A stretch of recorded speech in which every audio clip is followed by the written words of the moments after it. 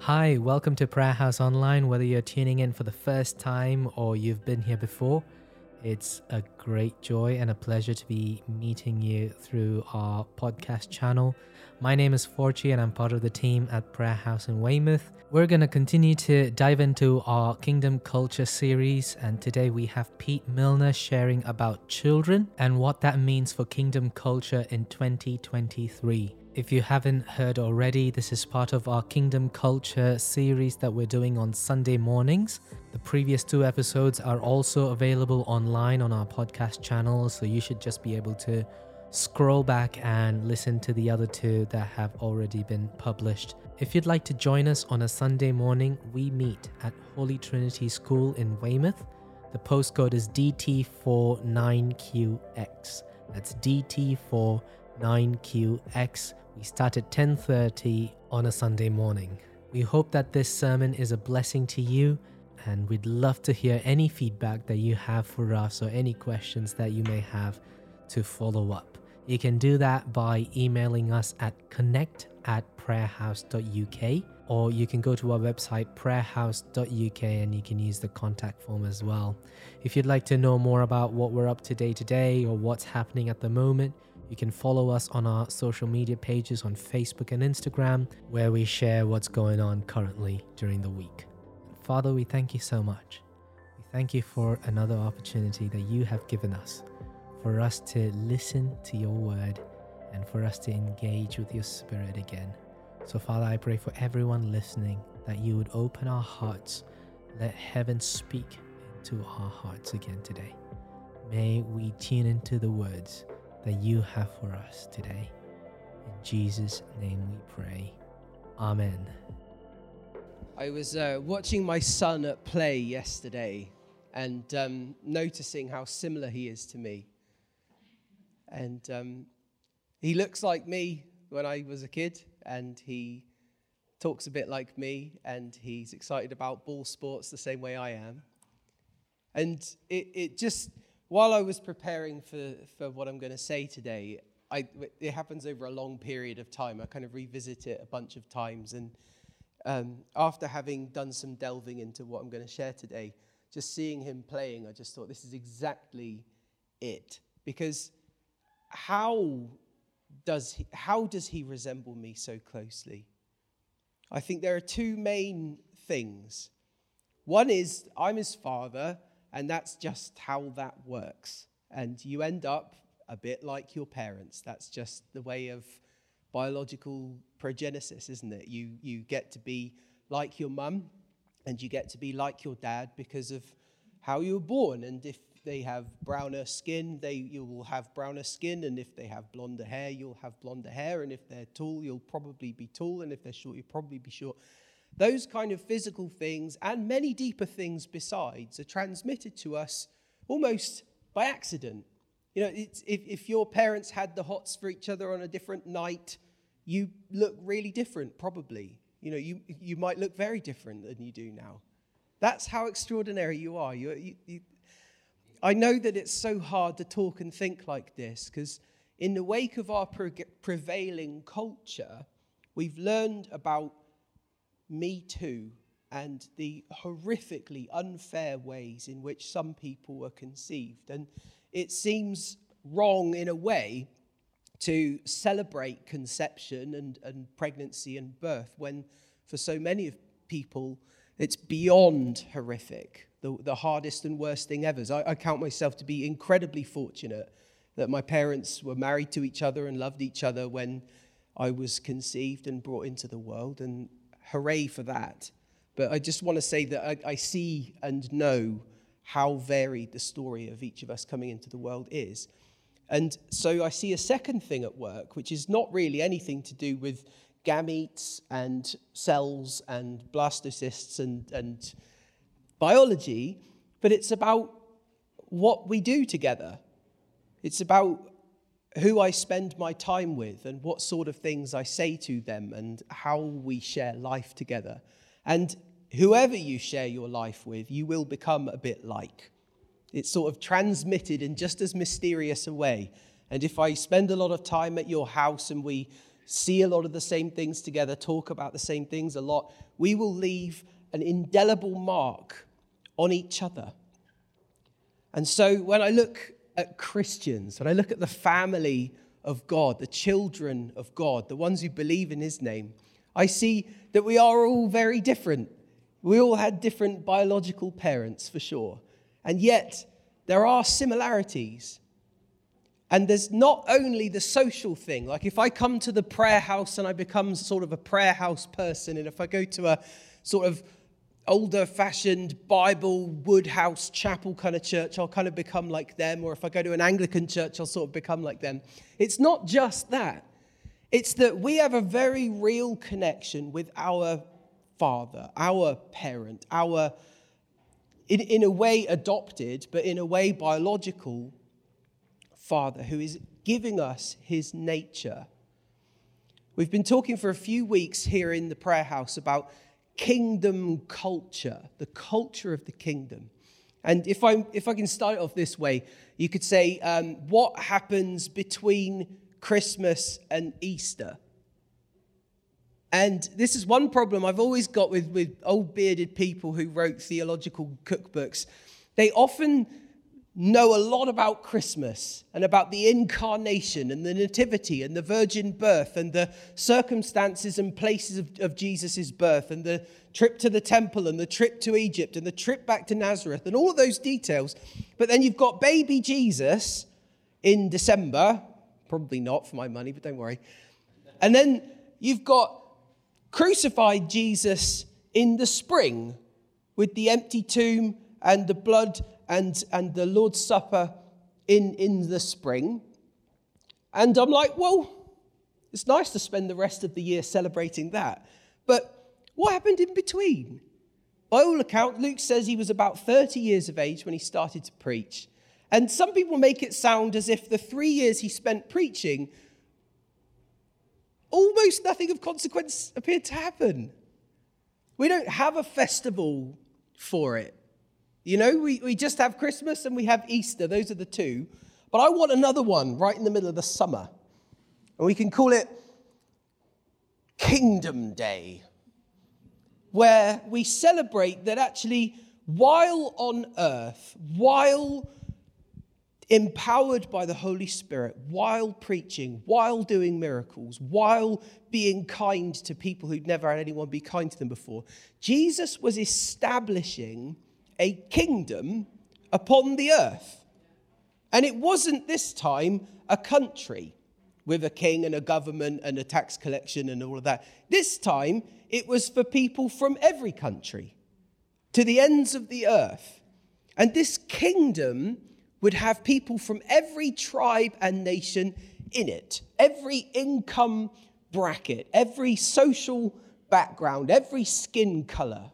However old, however young, whoever you are, whether you're a slave with no rights or the billion trillionaire, everyone is called to come and join this kingdom that he established.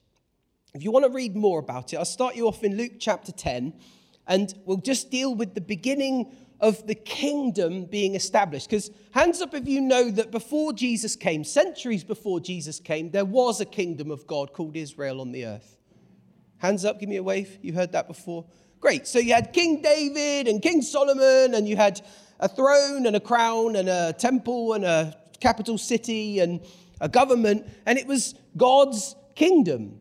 That was his place. That was the kingdom of God for that time. And how many know that that kingdom was destroyed? Yep. So about 587 BC, so that's nearly 600 years before Jesus appeared. The Babylonians came and conquered it, destroyed it. They bulldozed the temple, they bulldozed the palace, they bulldozed the throne, they killed the king, and they captured his son and killed him later, and the whole kingdom was gone.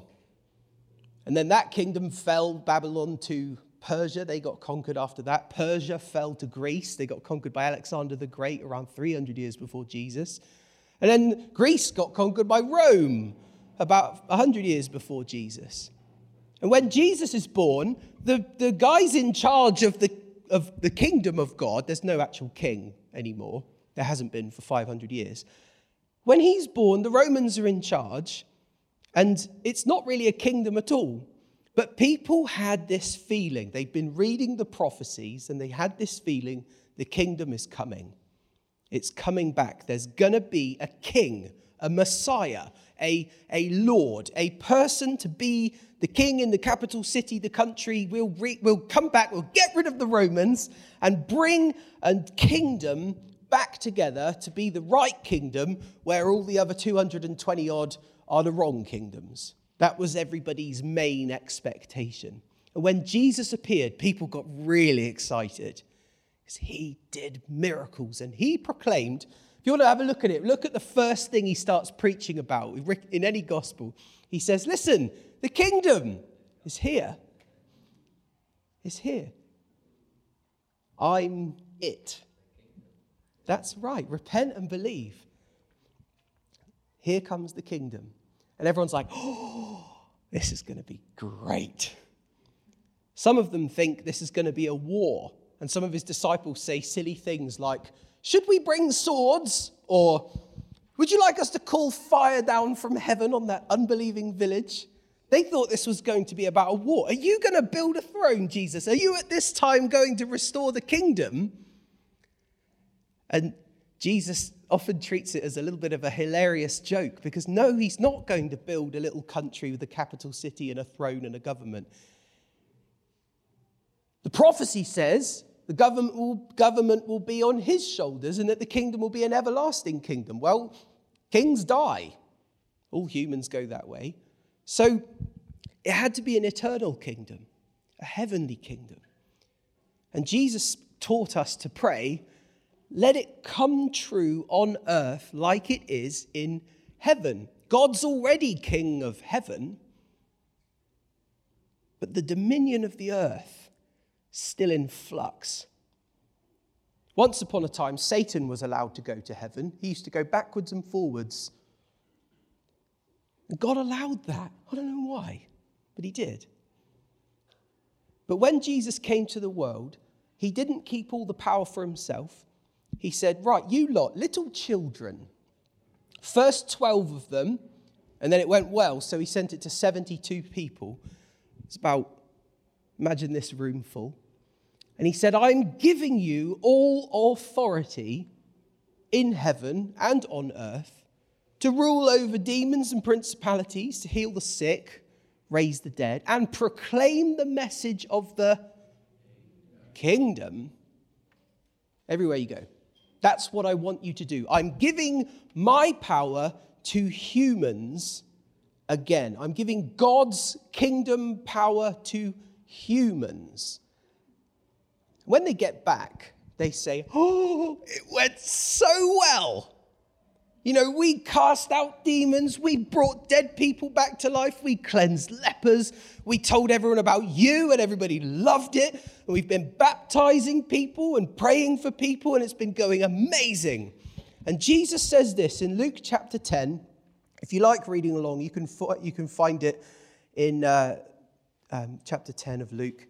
This is from verse 17. It says, when the 72 disciples came back, they joyfully reported to him, Lord, even the demons obey us when we use your name. Yes, he told them, I saw Satan fall like lightning from heaven, and I have given you authority over all the power of the enemy, so that you will walk among snakes and scorpions, and nothing will injure you. But don't rejoice about evil spirits obeying you. Instead, that your names, this is the New Living Translation. This is a great little bit. It says, rejoice because your names are registered as citizens of heaven. Because the kingdom has come. The summer festival can be inaugurated. The kingdom is here. We have one now. What should we be like in it? Because I'm English, whether I like it or not. Both my parents were English. And I've accidentally become English because I've spent my life hanging out with English people. That has given me many great benefits and a couple of things I'd rather not have. What's the difference between a Christian who's English and a Christian who's Chinese? A few differences. If you ever go to China, some people in this room have, you'll see that the church often looks very different. What about if you're American or Venezuelan or from anywhere else in the whole wide world? The thing is that church in those countries often looks very different to other countries.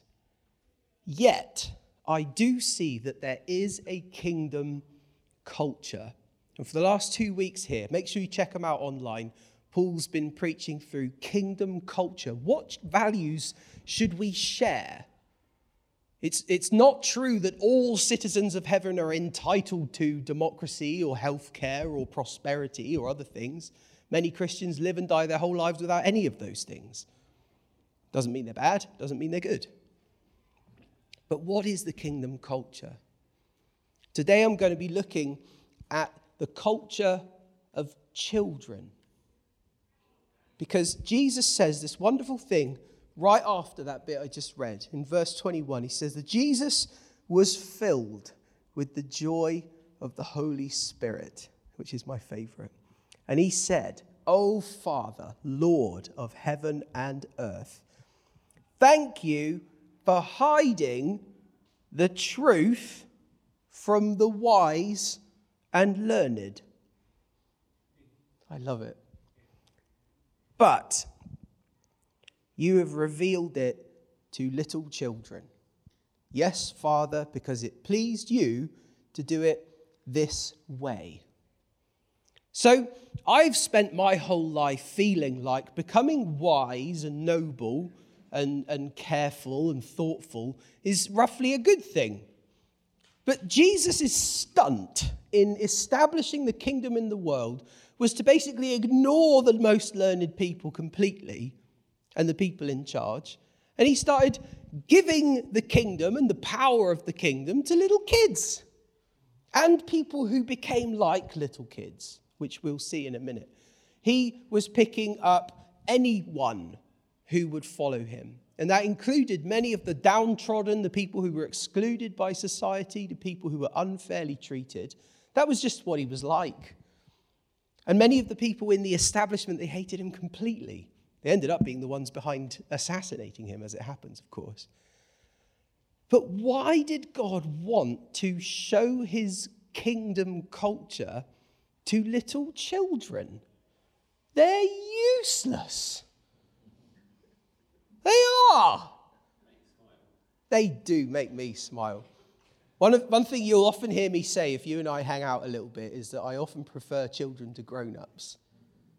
If I meet a new child, I immediately like them. Sometimes takes me a minute with some grown-ups. So grown-ups are a lot easier to lose the esteem I hold them in as well. I love children. I mean, the reason you maybe, if you've been coming here a few weeks, you might not have seen me much, is because most of the time at Sundays I am teaching children. And we do Sunday school together, and we do singing together, and we do games together to help them see, because they don't, what the faith actually is. Some people say, "Oh, yes, children are born so perfect and innocent." No, they're not. They're born greedy and selfish. They can't even conceive of anything except their own needs. Me, me, me. Ah! That's what they're saying. That's what they're like. It's not their fault. It's just how they're born. And it's how we're all born. We need affection and we need food. And really, that's just about it for ages. By the time they're ready to give back and love you back and even smile at you, it's been weeks. You've been pandering to this person the whole time, and they just ignore you.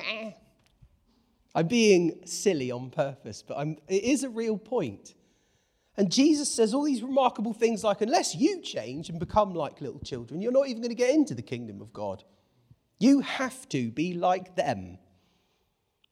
And if you're wise and noble and used to ceremonies and things, that's a very hard lesson because it makes you feel excluded. And then you're like, oh, well, I've been trying very hard to be included this whole time in the things of God.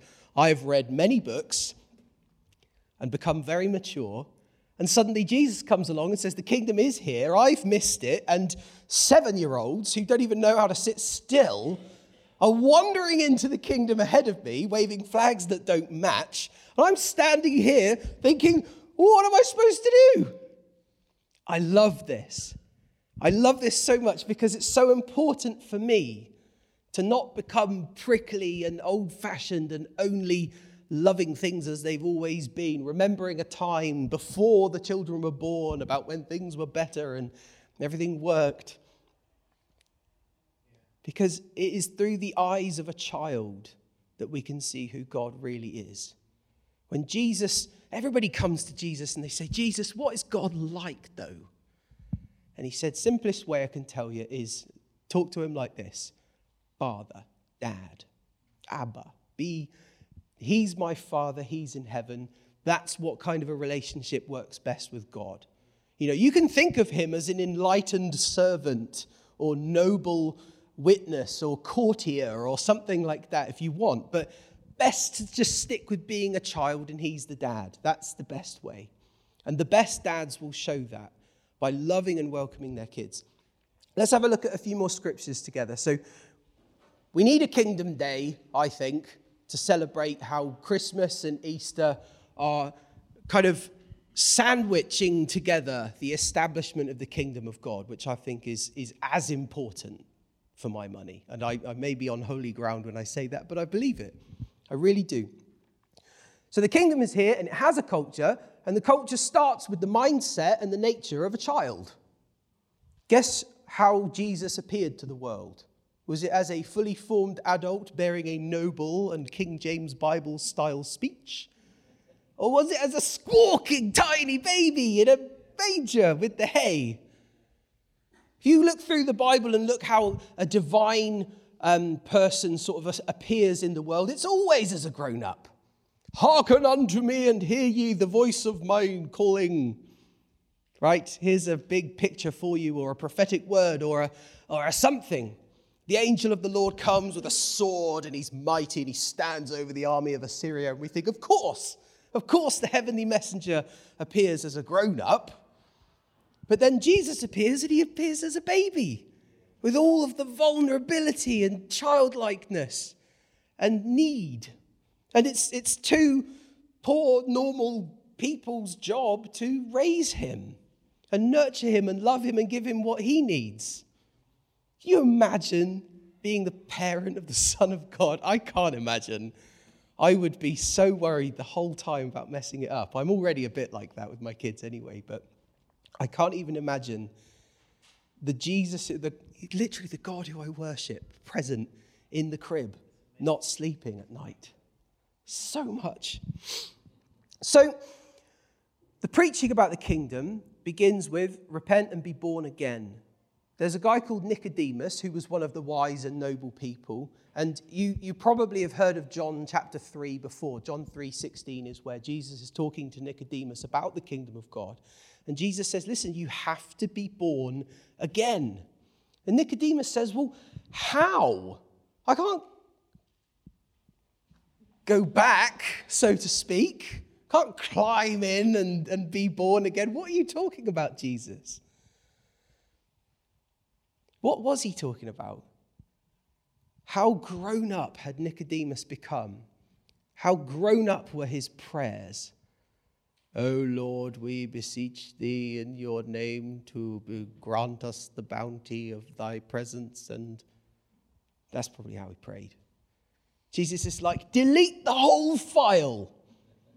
You need to think of yourself as being 4, of it being Christmas, and Dad is on the chair, and it's time to run towards him.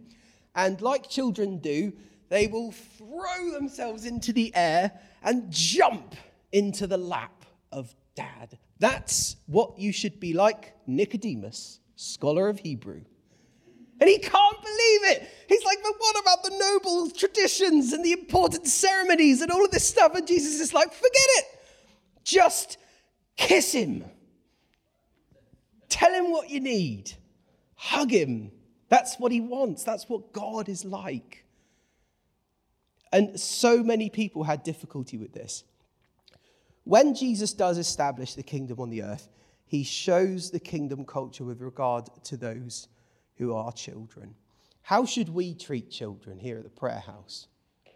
A lot of kids were raised in churches where you had to sit silently in rows. And how did they keep you there? Was it with kindness and love and honor? Or was it with scolding and sneering and scowling and judgment? That's how you keep a child sat still, isn't it? You just wait.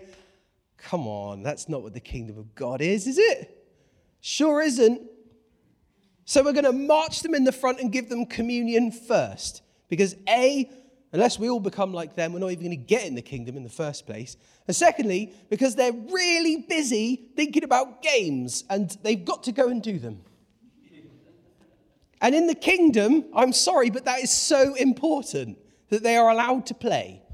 And they are allowed to make friends. And they're allowed to stick glue together and make a mess. And have flags that don't match and play drums out of time. We're just going to have to be okay with that if we want to nurture a generation of people who know the kingdom culture, aren't we? Because if we expect them to behave like grown-ups the whole time, they're not even going to like God. It's so good.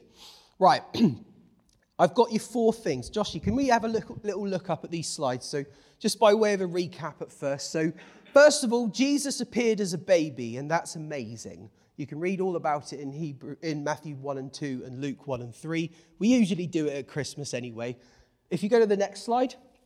So unless you change and become born again, you have to change and become like children. That's how you get in. You don't get to recite anything or become very noble first. You come to him in greatest humility. Next one. So Jesus establishes the kingdom on planet Earth. Rather than create a country with a government and a prime minister and stuff, he invites people from every tribe and nation to live as citizens of heaven. And his kingdom culture radically challenges all cultures, which means if I'm English, Jesus is going to have loads of things to say to me that are going to be hard for me to accept.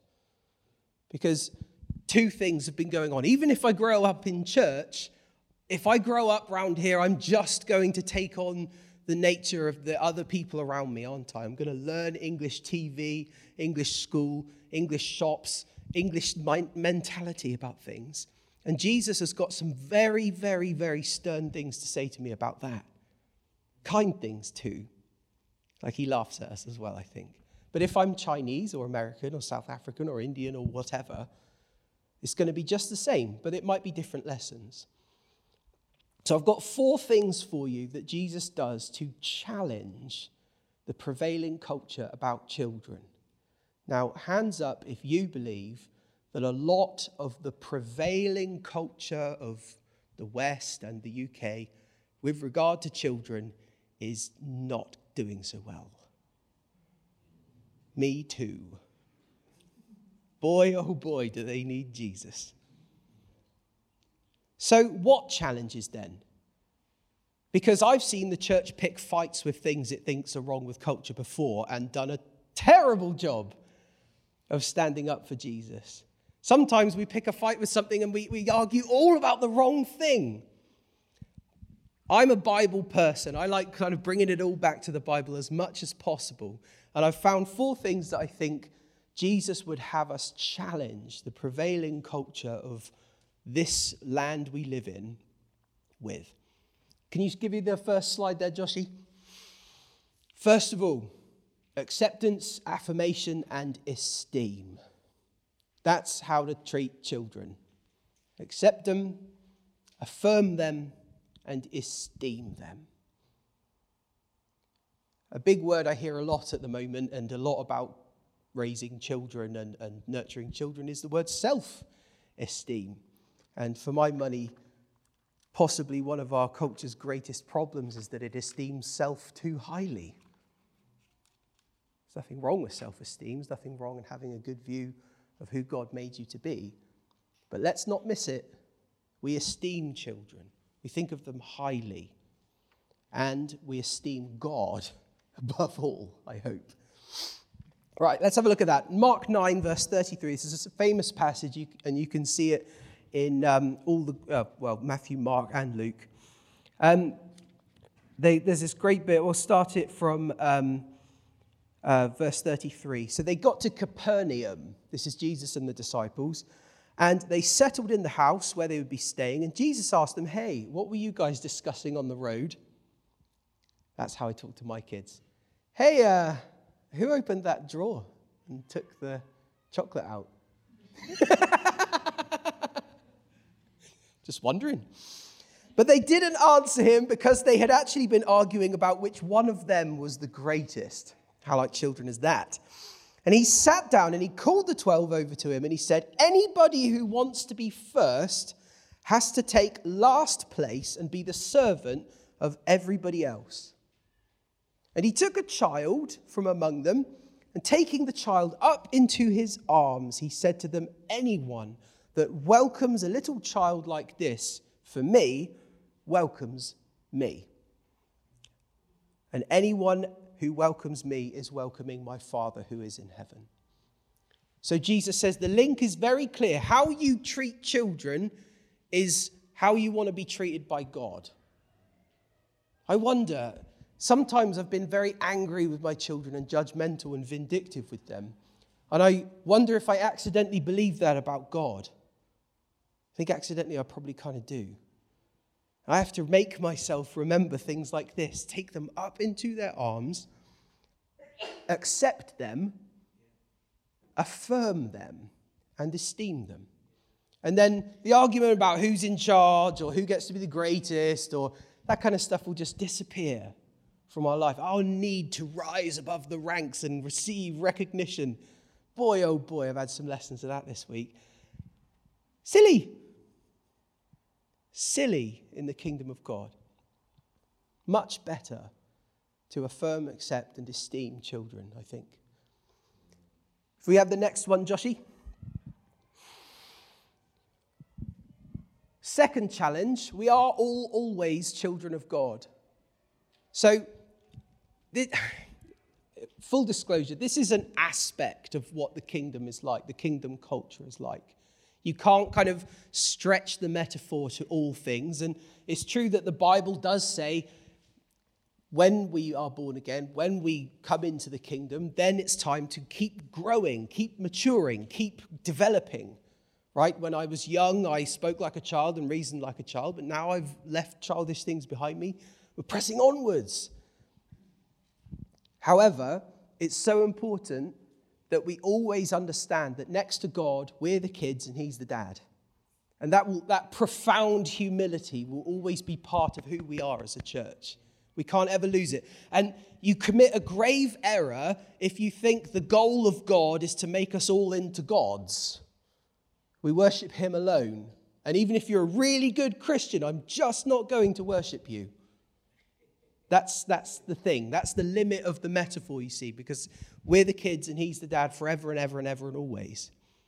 Yes, there is a point where we can grow in our responsibility and trust within the kingdom and faithfulness and walk with God in faithfulness to what he's called us, and we can mature and we can grow and we can learn to look after the new generation that emerges as well. But we can't ever lose that, what was the song? May I never lose the wonder. That beautiful, mysterious wow that I utter when I realize how amazingly, astonishingly ridiculous it is that the God who made the heavens and the earth and all that is in it has condescended to me to be my dad and love me. It's just stunning. I love it. The verse there, Matthew 5, if we can see a person as perpetually a child in their relationship with God in an unpatronizing way, we will then be better prayers. That piece of Matthew 6 is the Lord's Prayer, which begins, Our Father who is in heaven. That's how Jesus wants us to see him. And that second way of challenging our prevailing culture is to make sure we always see ourselves as children. It's a great humility. People who forget about the childlike aspect of who we are as humans sometimes start getting very strange about what humans are and what humans can do, and it all quickly becomes about taking over the earth with the wrong intentions. And I think making sure that we stay humble, we stay the child, and we let God be God is so important to challenge our culture. If we have the third one, Josh. Worshipping Jesus. I'm going to read you this one out of the Bible. There's a great bit in Matthew chapter 21 where Jesus has finished his tour and he's now landed in Jerusalem. And when he gets to Jerusalem, there's this great kingdom culture moment where instead of riding in on a chariot pulled by 8 black steeds or something, Jesus comes loping in on a young donkey that's not quite big enough for him. Why? Because of the kingdom culture. And then everybody's waving flags, but they're not carefully stitched, spangled banners, just bits of tree they broke off and waved that. And they're swinging their coats and lobbing flowers everywhere. And it's childlike. That's Jesus' triumphal entry into the capital city where the destiny of humankind is going to be realized. None of the flags match. We're all just going to be children and say, woohoo! Because that's who he is. I know that he is ever, ever, ever so noble. And I know that there is a time to be solemn. But may I never lose that urge to just snap a leaf off and make a flag out of it for him. So this is Matthew chapter 21, and I'll go from verse 15. Jesus has just cleared the temple out. You know what that's like, don't you? That's another time. So the blind and the lame came to him, and he healed them there, because what else do you do, blind and lame people?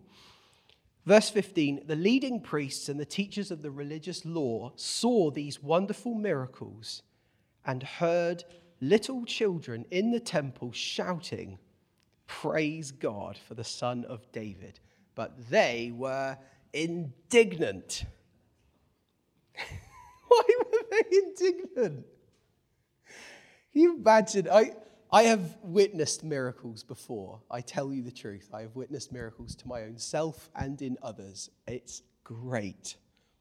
How could you become so grown up that a blind person receiving their sight or a lame person standing up and jumping for joy and little children yelling yay makes you indignant?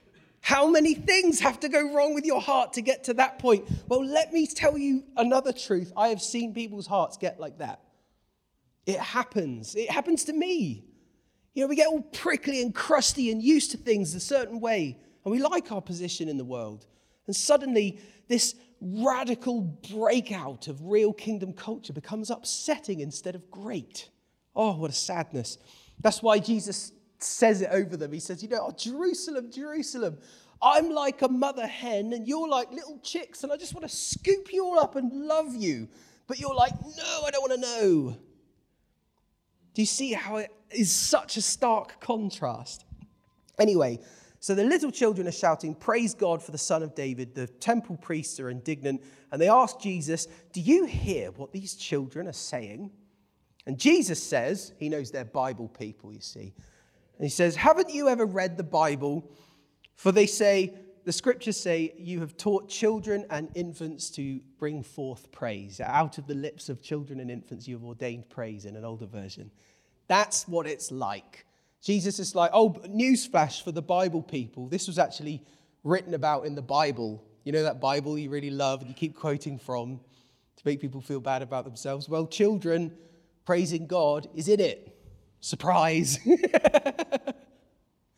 How good is he and how much does he love children and how much does he love you?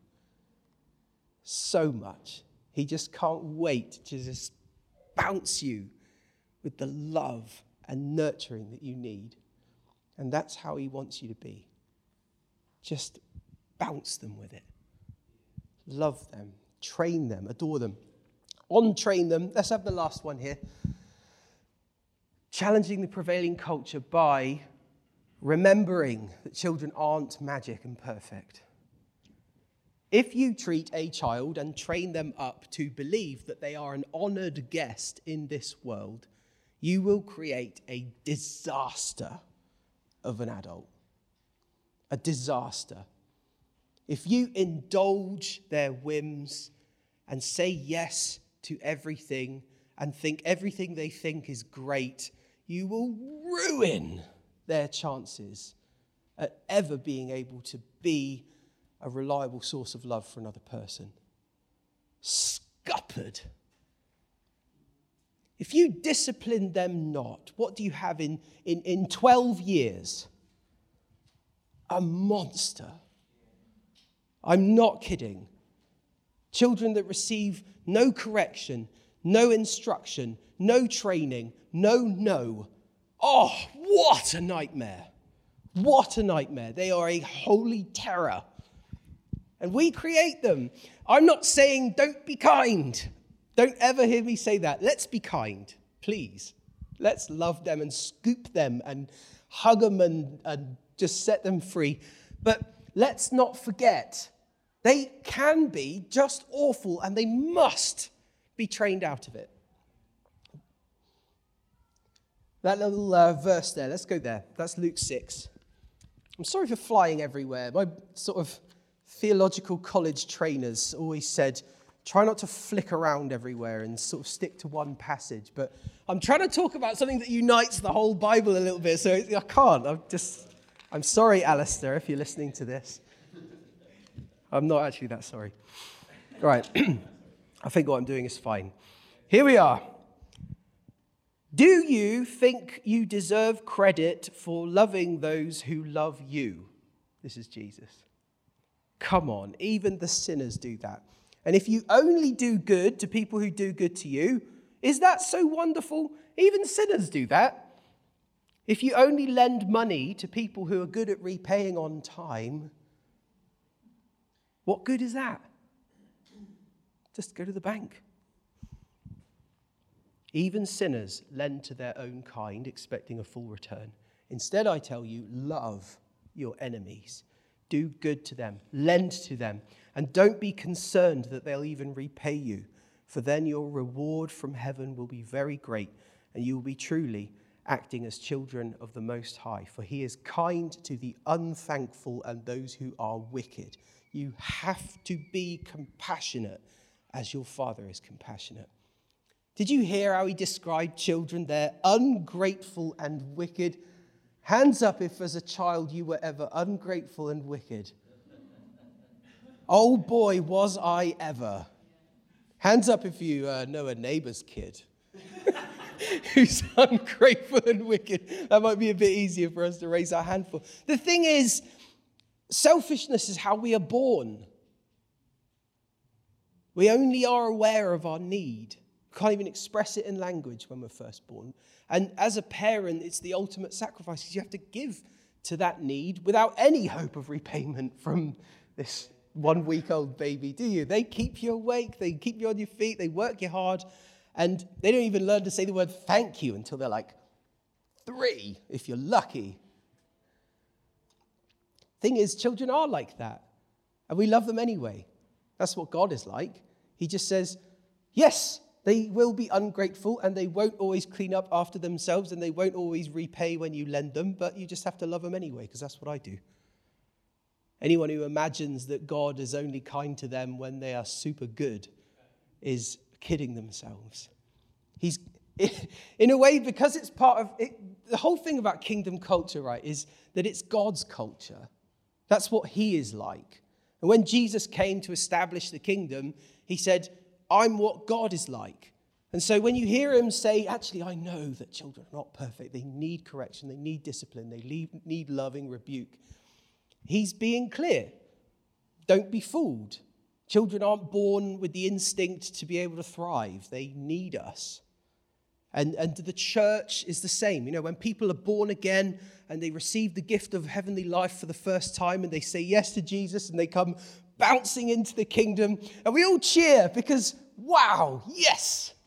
They aren't born again with the whole story intact already. It has pleased God to give them everything they need for life and godliness, but that has to be kind of trained and recognized and schooled and helped. And I know Steph would say, her wonderful testimony earlier, it's like you find him and it's like, yes, this is all I ever needed. And then a year down the line, wow, did I need more things than that?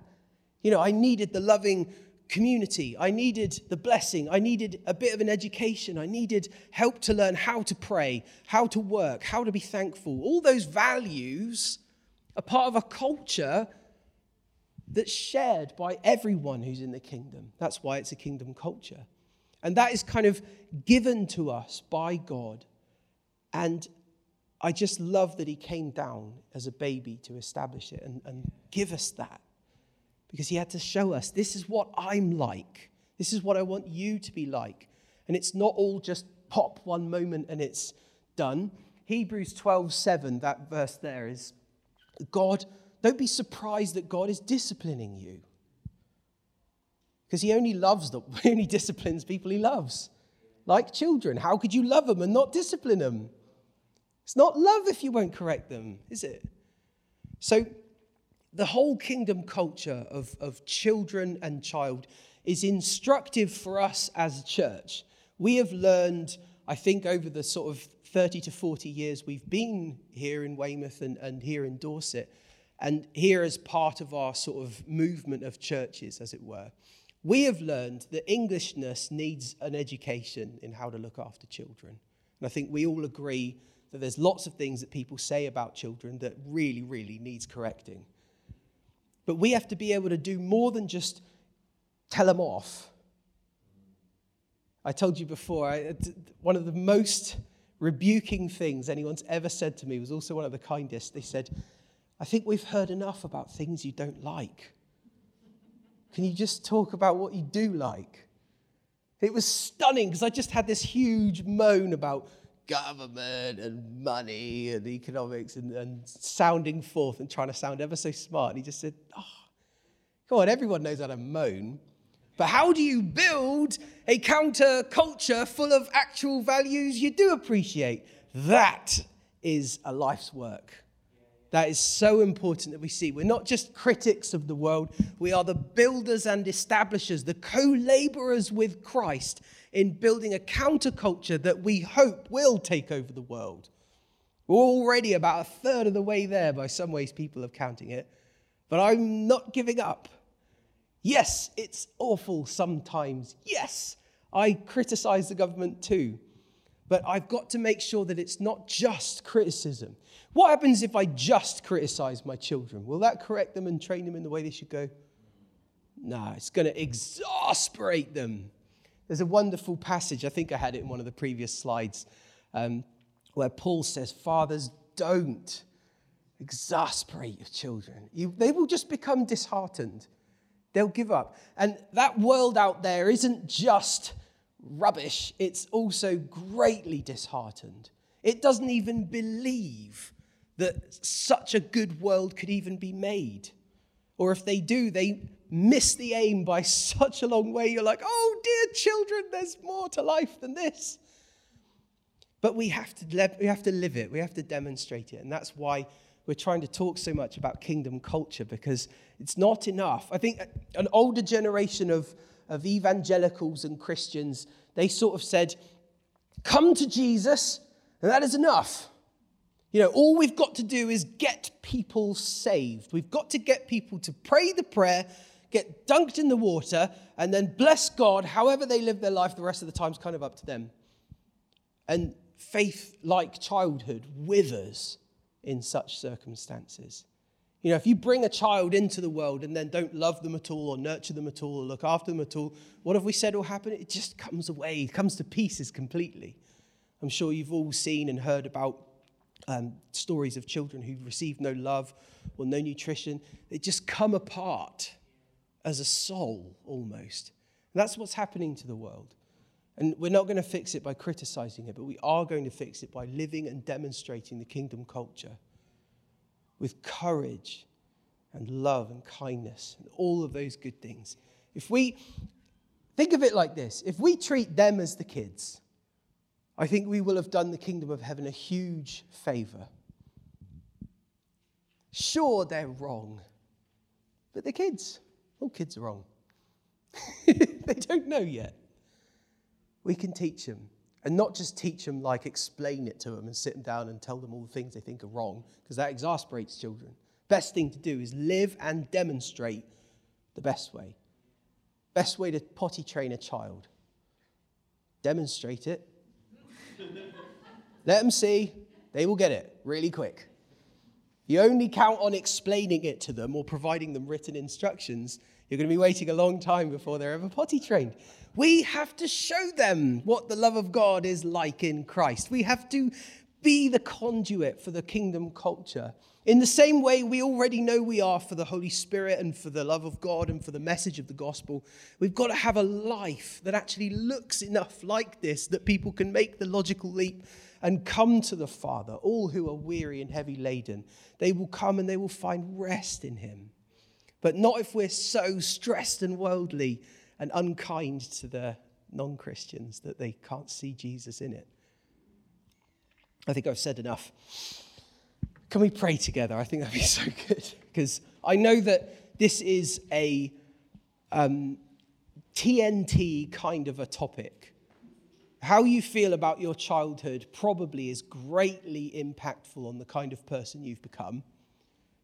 And not all of those stories are going to be happy ones. And we stand on holy ground when we talk about fathers, parents, children, growing up, becoming an adult, all of that stuff. There's so many nuclear bombs you might accidentally step on. But we belong to a God who is willing and would love nothing more than to go there with us and visit us and aid us in our distress.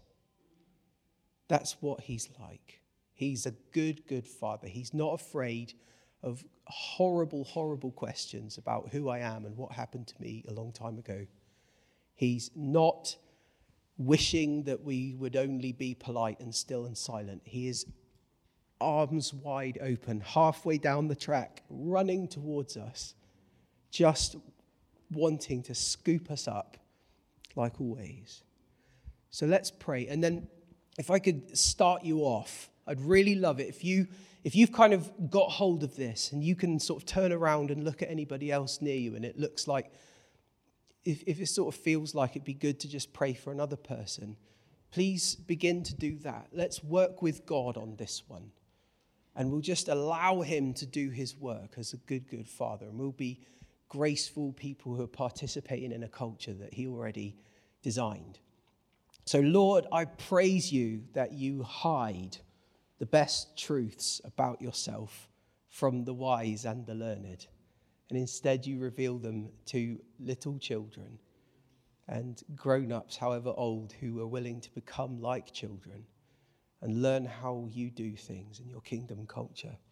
Thank you for establishing the kingdom of God upon the world.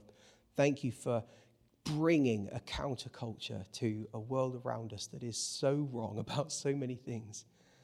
But Lord, we need your help. We need to be able to keep in step as you march through and build that wonderful new heavens and new earth.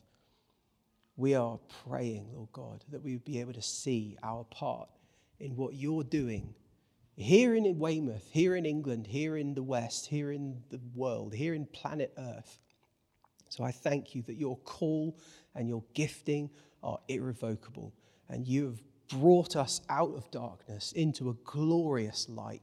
Help us to remember to speak up about those things we do like, about your kingdom culture, how we are all the children of God. If we believe in his name and trust in him, we can just be part of that wonderful culture.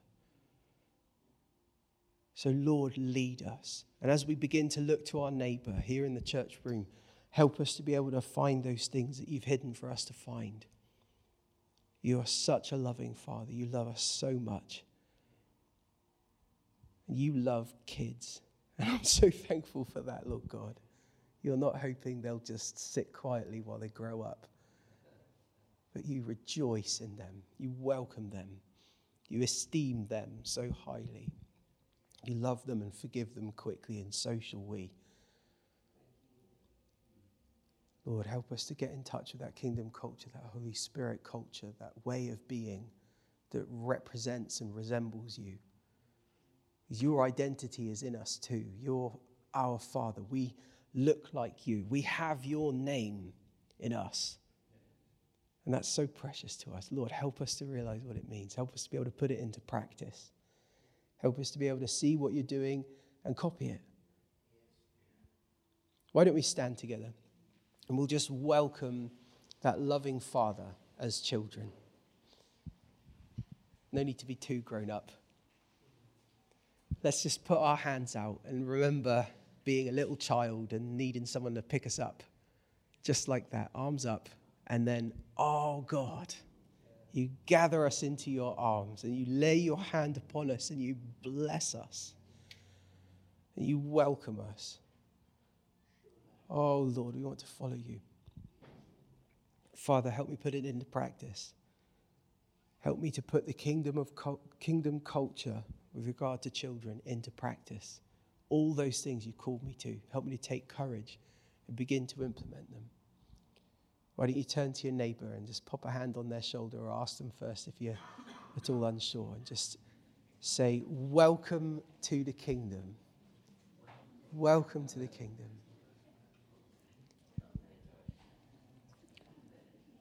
If you're unsure, a blessing is where you just speak good into people and delight in everything that's going well and ask for more. So we say, I bless you in Jesus' name to thrive and grow. And just imagine that person's little baby them, and you're not putting your hand on anyone who's 50 or 20 or 100, but that you've got your hands on a little tot and you're just saying, I bless you, smile. Let them know that you see in them the same thing that's in us with regard to God, that he is our loving parent and he's just so happy that we're here.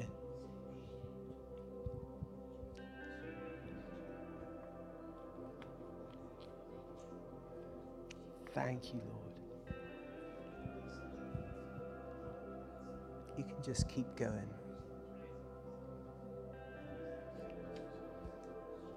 How like the best parent is it to notice what the person loves and just bless their involvement in it.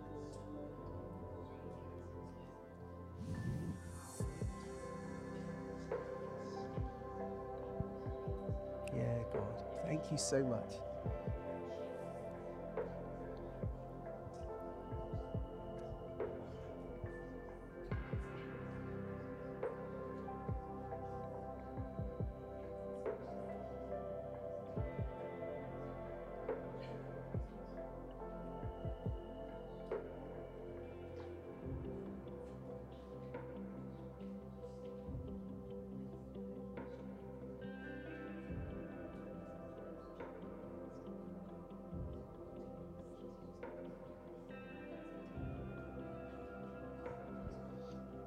If you feel the Lord begin to show you a picture or give you a word for anybody, feel free to just begin to find the person who it's for and share it with them.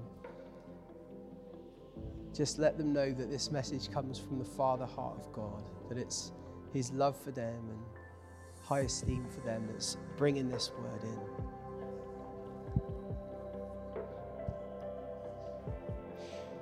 And Lord, we do pray for those blessed children who are being raised in this prevailing culture. We pray for them because they need it so much. There's so much going wrong with their understanding of who they are. So many of them are without loving parents, and so many of them are being nurtured by a culture that doesn't love them or value them. It sees them only as consumers for products and ideologies. Lord, we bless them in your name, and not just in our prayers, but we ask you for opportunities to bless them in real life, that they would see the kingdom culture. Whether or not we have any actual children living at home, I pray that you would encourage us and help us to walk with faithfulness to the way that we've been called to live, to speak about what we do love and do value, and not be afraid of it because it's children that we're talking to, but to have great courage.